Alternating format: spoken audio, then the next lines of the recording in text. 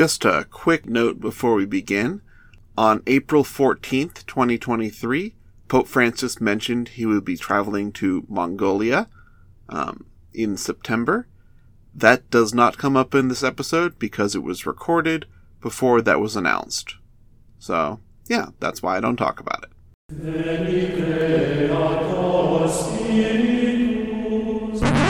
This is a popular podcast. Do not be afraid. Welcome to Popular History, a library of Catholic knowledge and insights brought to you daily. The historical stuff happens during the week, plus a modern cardinal on Saturdays. Sundays, we'll take a little bit of a break by covering some related topic, often as part of a multi-part Sunday series. Today is a Saturday, and in fact, it's our very first Saturday, so we'll take a look at our first modern cardinal, Cardinal MARENGO. If you want to know why we're doing Marengo first, well, it's because he's the youngest. You see, I'm starting with the youngest and then making my way up, and I readily admit that that's because I don't want to do a bunch of episodes that prove to be irrelevant, because everyone's aged out of elector status between recording and relevance. For reference on that, since 1971, cardinals have lost their right to participate in papal elections upon turning 80. Unless the Lord plans to come back in the next few decades, or Pope Francis defies age impressively, both of which are possible, eventually there will be a conclave during the course of this show, and at that point, I will release whatever I have done in terms of modern cardinals and special conclave content, and will likely also re-release episodes like this one. It will be a busy time around here.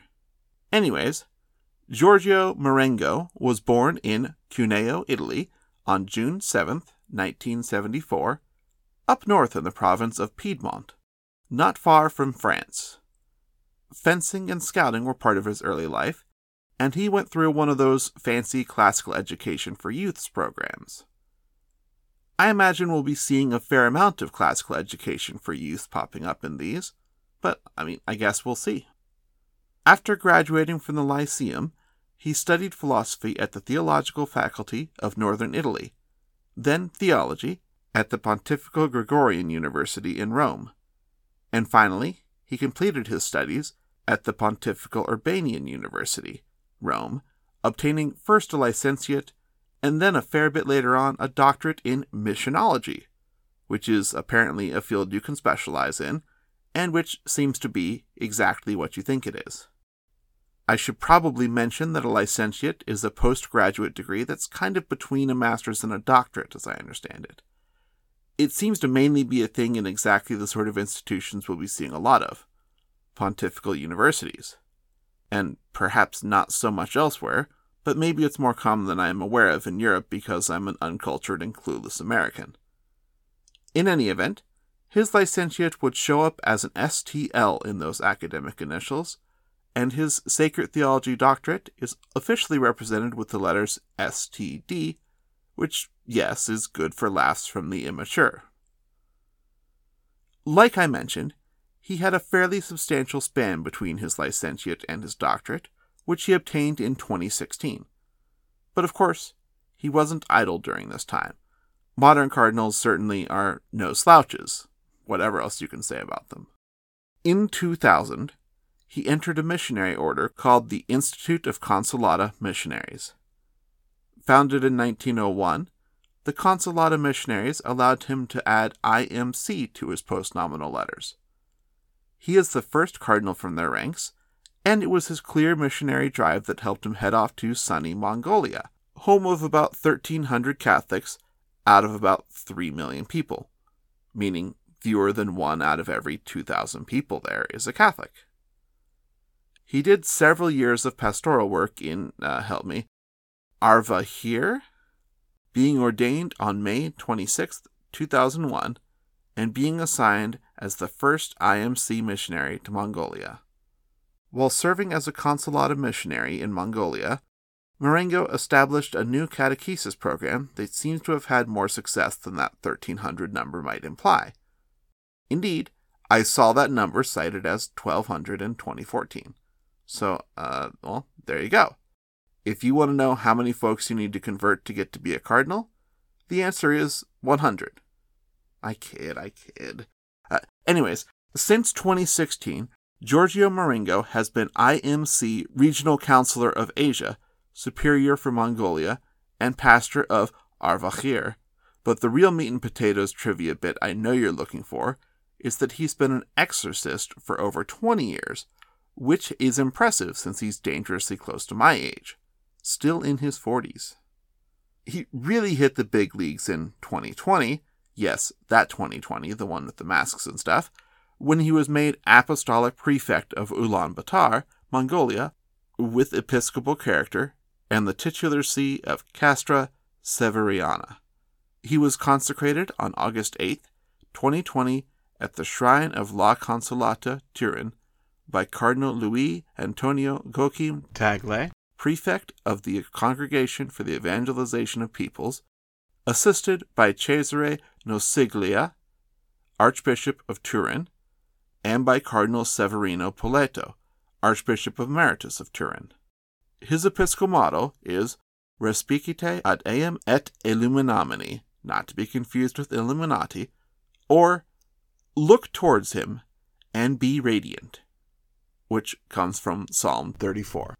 When his upcoming elevation was announced, he was actually already in Rome for a meeting he had arranged between the Pope and Buddhist leaders from Mongolia. It's always interesting when someone who just so happens to be visiting Rome shows up on the list for an upcoming consistory when they're there. Of course, there's no need to read too far into that, given that folks who visit Rome more often are probably more likely to be made cardinals anyhow, if you think about it. At 47, Marengo was the same age that Karol Wojtyła was when it was announced that he had been selected to join the College of Cardinals.